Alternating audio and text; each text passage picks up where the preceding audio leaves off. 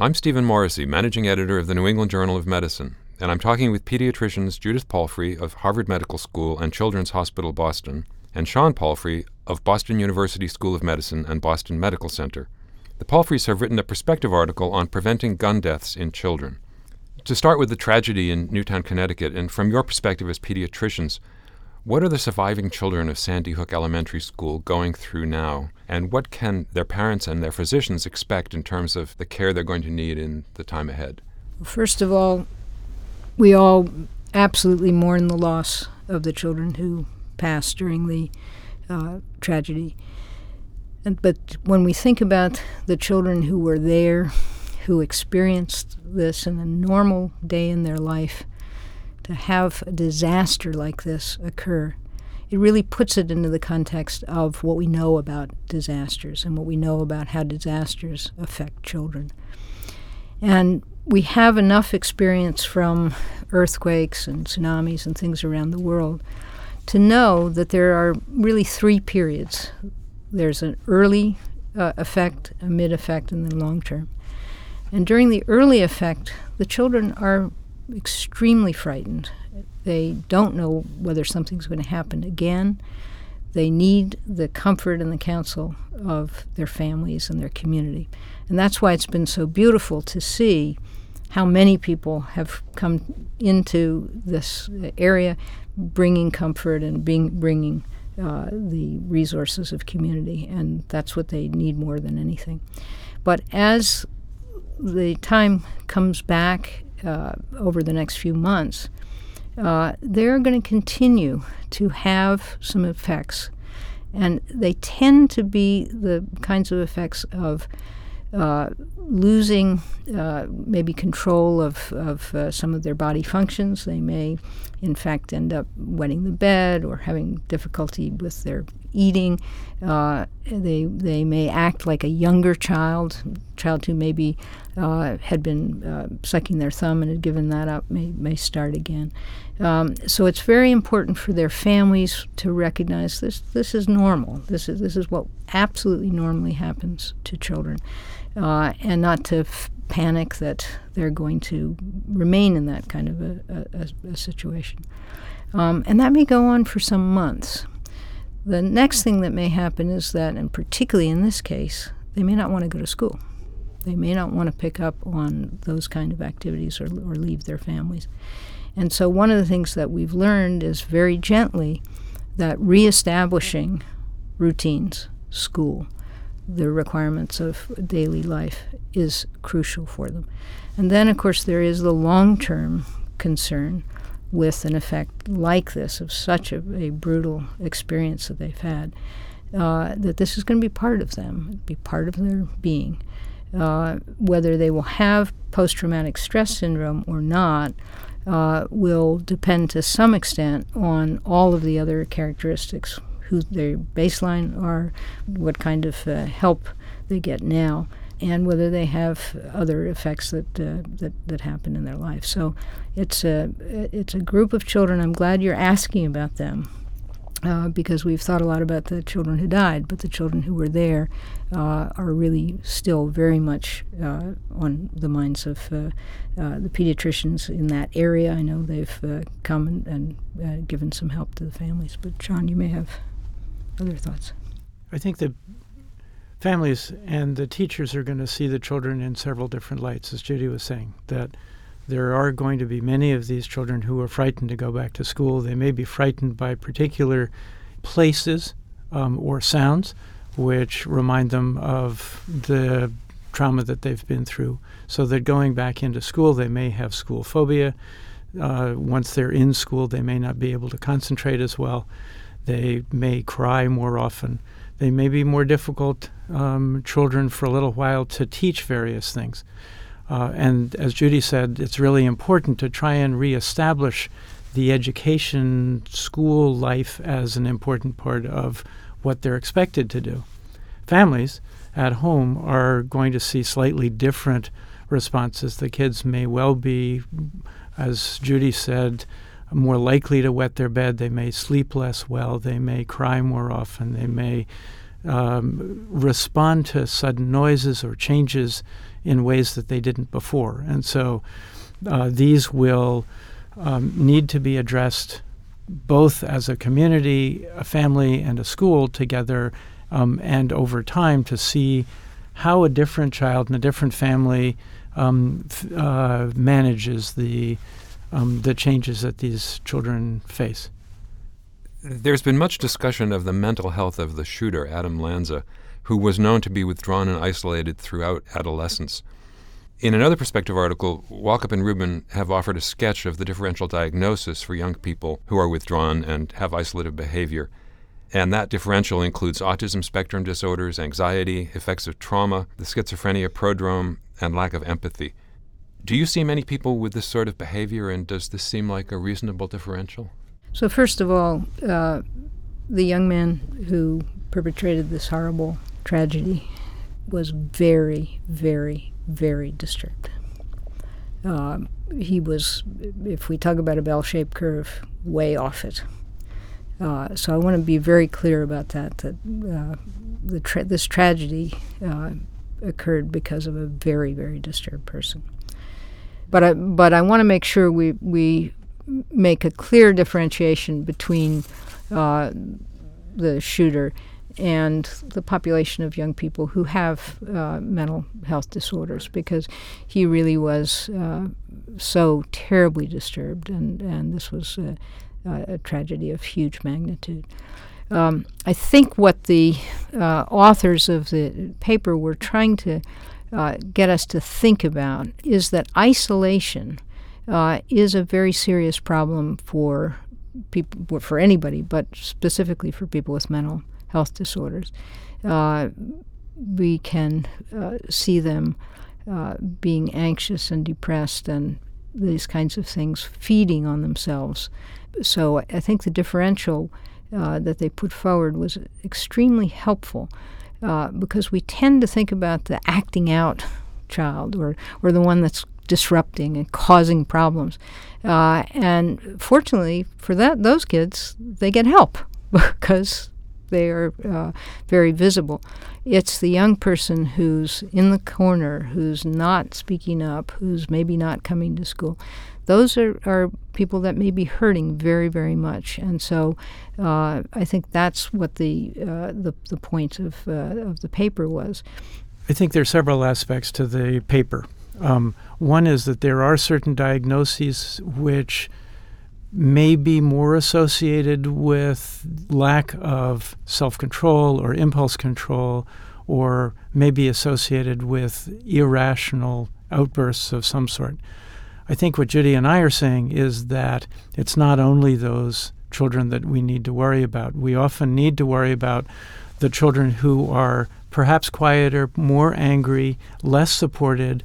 They don't stimulate the response from a teacher or from the family for disciplinary issues, but underneath all of this, they are, as she says, seething or worried.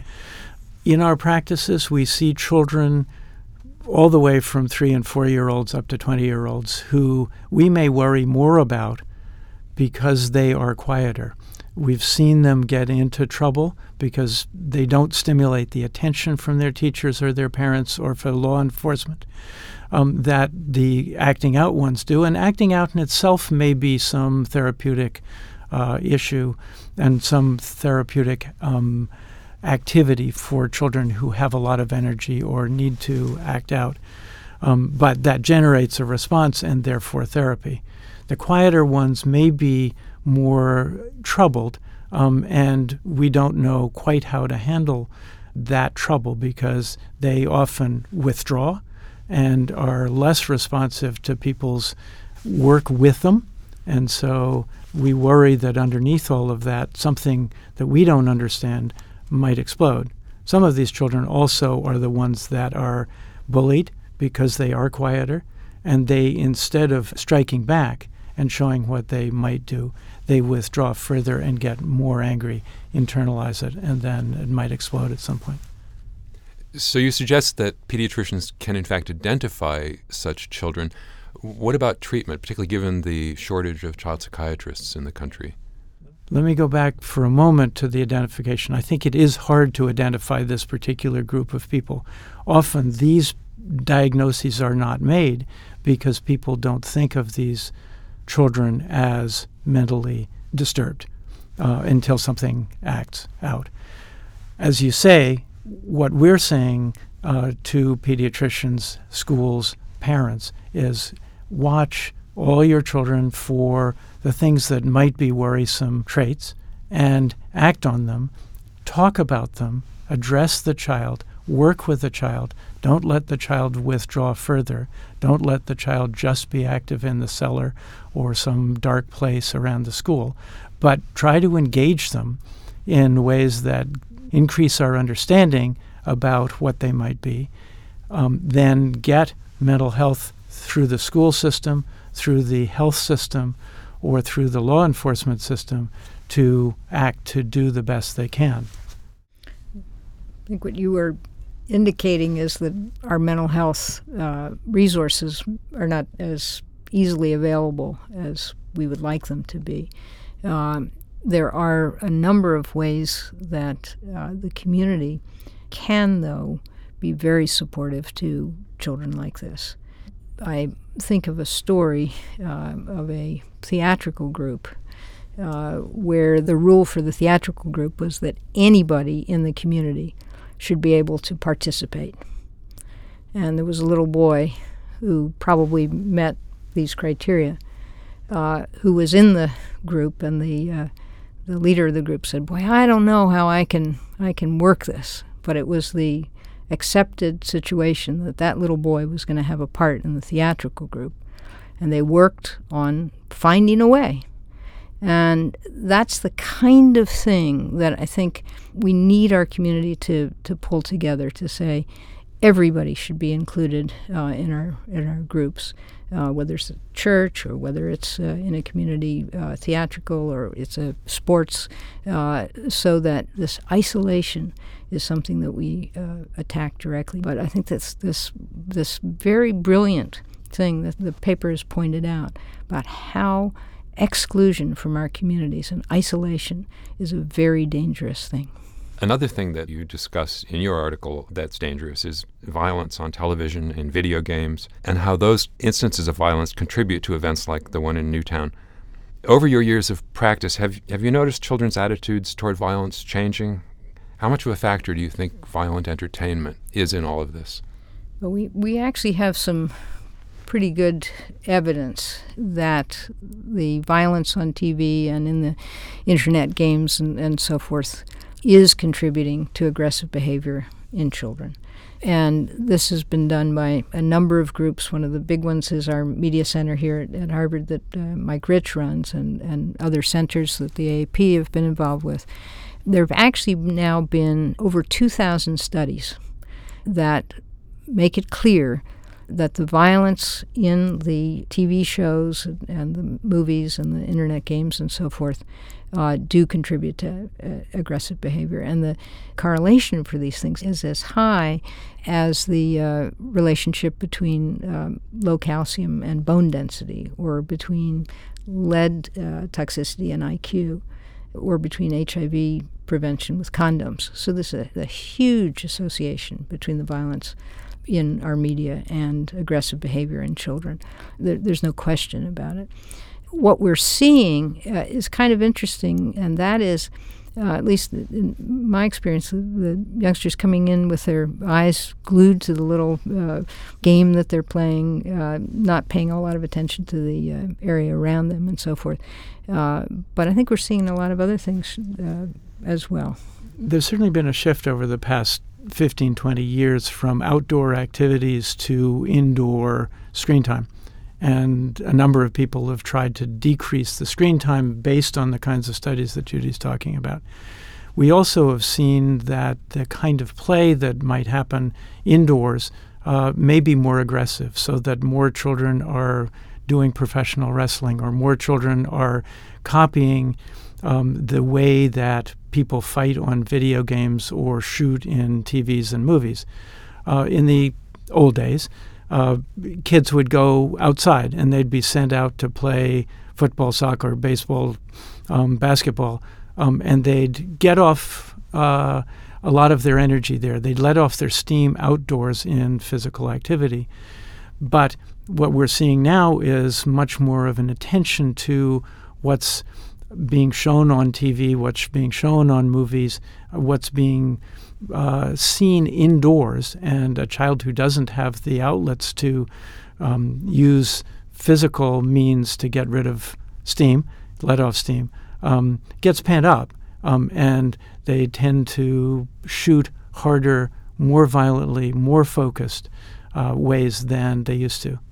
I think one of the other things that people are concerned about is that there's an association between the shooting and sort of a pleasurable outcome. There's not an understanding that when someone dies, it's a very sad thing. And the worry about empathy and about consequences and about the association of this being a pleasurable thing to shoot is what many people think is the area that we need to really address, so that there is violence in the world, and young people need to know that and need to understand it, but they need to know that there are consequences of it. And I'm talking particularly about some of the older children or even the shooter.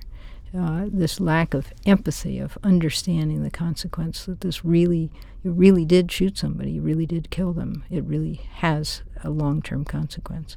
That seems to be what the kids have always played, and they've always played good guys and bad guys, but this lack of real understanding of that seems to be the central core. There seems to be a glorification of violence as a means of conflict resolution. And so that's what they see over and over again. We have to counterbalance the ways that children are taught to or allowed to resolve some conflict or get something that they want, and so that they're allowed to fight or take away, or they've seen it shown on movies or TV or in these video games, that they can shoot their way to what they want, as opposed to talk their way, negotiate their way, and gain self-confidence and strength in other ways than just through their guns or arms. Moving from virtual guns to real guns, you note in your article that the guidelines of the American Academy of Pediatrics now recommend that families be screened for gun ownership and gun owners be counseled about safety measures such as removing the guns from their homes. Are pediatricians taking these steps, and if so, with what results? Well, I'm very proud to say pediatricians are doing that. We've had some nice studies that really show not only that they're doing it, but that we've had a large randomized controlled study that we talked about in the article, that the counseling that they're giving is being taken up by the patients. So we're very proud of that. We really started this work during the late 1980s, 1990s, when there was the huge epidemic of gun violence. We didn't want to stay silent at that time. And so the Academy made these recommendations, and the members have absolutely taken them up. What you may want to understand is that this is in the context of all the safety precautions that we talk about. So just as you do a physical exam from head to toe, during the preventive portion of the examination, we ask about everything. So it's not singling out, and it's not singling out a behavior, nor is it singling out a kind of person. We ask everybody the same things. Do you have seat belts? Do you have bicycle helmets? Do you have, by any chance, a gun in the home? And we go through it as a routine list. It's not, oh, I just saw you come in. I know you're the one that's going to have, this particular problem. We also ask about depression, and we ask about alcohol, and we ask about even domestic violence if there's been any worries about those things. So the families are used to going through that litany, and they know we're not sort of picking out you versus you. It's part of the routine. These came from guidelines that Judy helped write more than a decade ago, which pediatricians everywhere use for screening, as she says, about the environment, which may be lead poisoning or poisons under the counter, to family violence, to sex, drugs, and rock and roll. And so people are actually comfortable that we are asking these questions on their behalf and for the safety and the well-being of the family, of the community. And I do this all the time. I work with a population that unfortunately suffers a great deal of gun violence and other forms of violence. And the families almost universally look at these questions as beneficial. Thank you for asking that. Now, we do turn up people who have guns. We ask why. They give us answers, and then we try to give them practical solutions to keeping their home safe if they really feel they need it.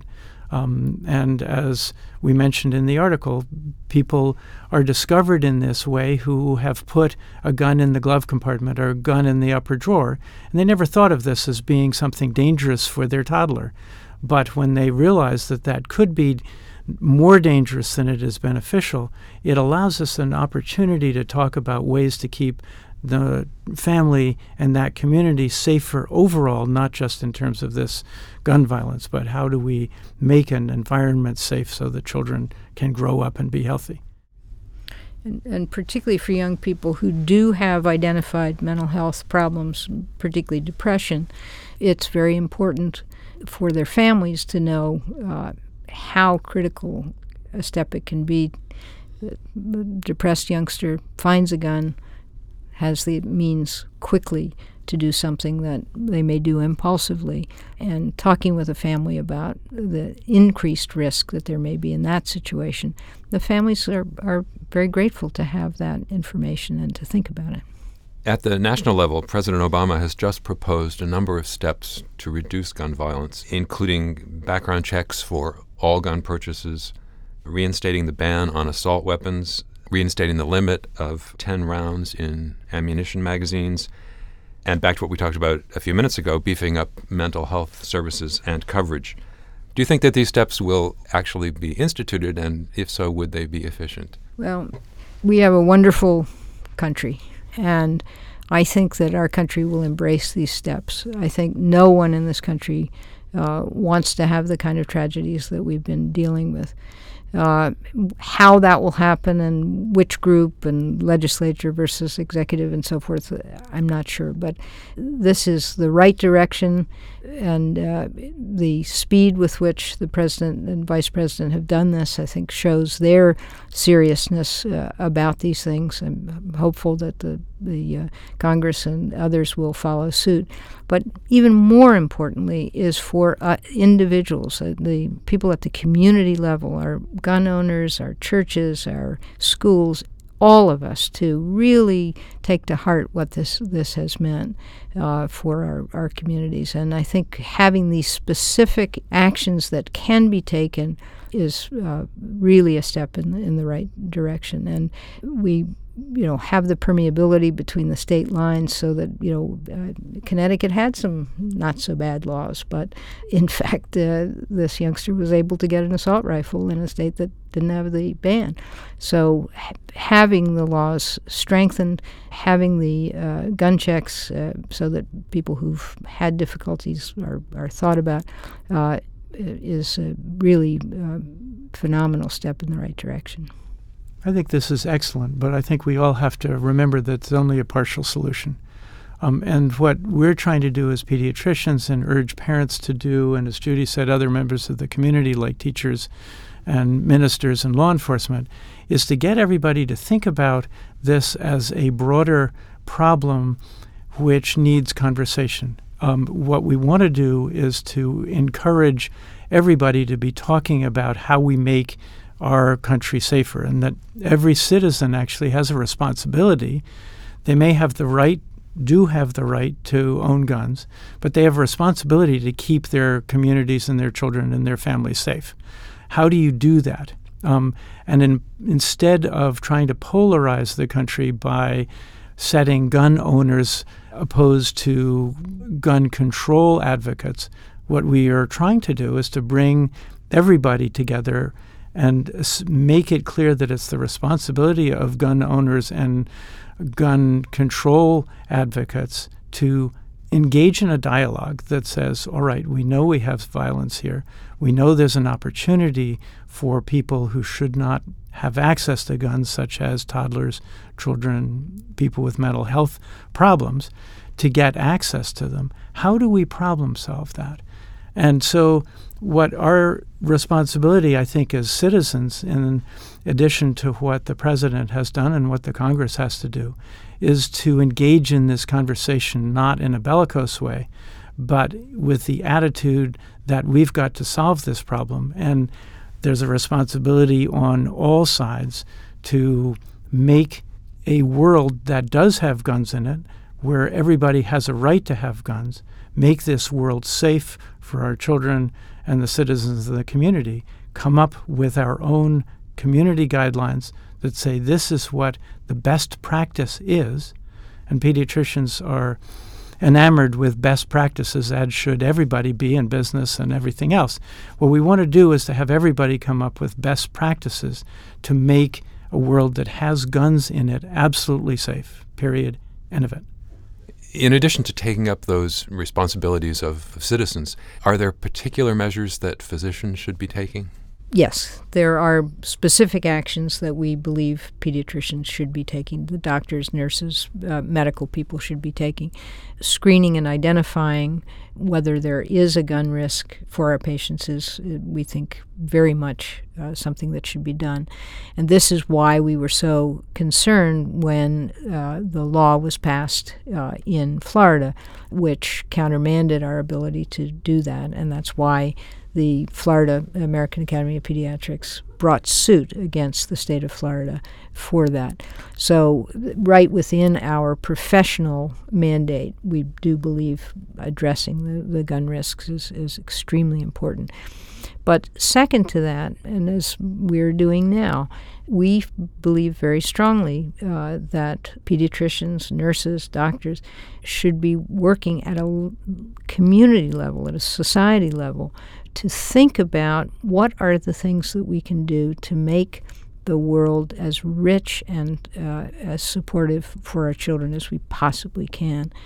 The fact that children are not having the kind of community experiences that they don't often have after school, that they are not getting the kind of career advice, the sense of their own self-worth and the fact that they are needed in our society, all of these things are really contributing to the dependence on the games and pulling themselves away from each other. So in addition to the work that we do clinically one-on-one, we feel very strongly in pediatrics that we should be working at a community level to be sure that there are parks, to be sure that there are after-school programs, and even at a more advanced level, to be thinking about what makes our children effective. One thing we've been thinking a lot about, why would you like to shoot things? Well, when you shoot things, it's kind of effective. Something happens. So how can we be sure that our children are engaged in our world in a very effective way? How about if instead of shooting things, they were helping to plant things? How about if they were working on our environment? How about if they were working on our sports fields and so forth? So turning the conversation, turning the dialogue away from a antisocial to a pro-social dialogue. Parents, pediatricians, teachers, and others around children are in unique roles in terms of enabling children to grow up. And so when we ask pediatricians and set guidelines for the way visits should go, we're asking them to look at many elements of life. And parents listen to us. They listen to teachers. They listen to ministers. What we're asking pediatricians and other physicians to do is to think about all of the elements that enable good, healthy growth and self-growth intellectually and cognitively, as well as physical growth. And so, as Judy's saying, safe environments are important, outdoor activities are important, but there are certain parenting issues and community issues which are also important. We need to empower parents to say no. to children to enable them to gain self-control and impulse control. And when they don't see this happening either in school or at home, to work together with the teachers and the mental health people and the physicians and whoever else happens to be around, and this may be different from one family to another, to help every child, whether they are withdrawn or hyperactive, to become good, functional, safe members of that community. So being involved in looking at the whole child and what will make that child's life be safe, but also successful, learn responsibility, learn self-control and confidence are all important, but it incorporates a whole environment, not just a cold or an upset stomach or diabetes. It involves involving yourself and the families and the community to help children grow well and safely. The other thing that we feel very strongly about in pediatrics is that we do have many children with mental health concerns. They probably are increasing in our community, and we don't have enough resources for those children and families. And so again, one of our roles is to speak up and to say, this is a very serious problem. We've gotten parity on paper, but we don't have it in reality. And so one of the things that I believe happened today was Mr. Obama committing to a true parity for mental health disorders. And I think people have not understood how serious and how big a problem mental health is among our young people. Thank you, Judy. Thank you, Sean.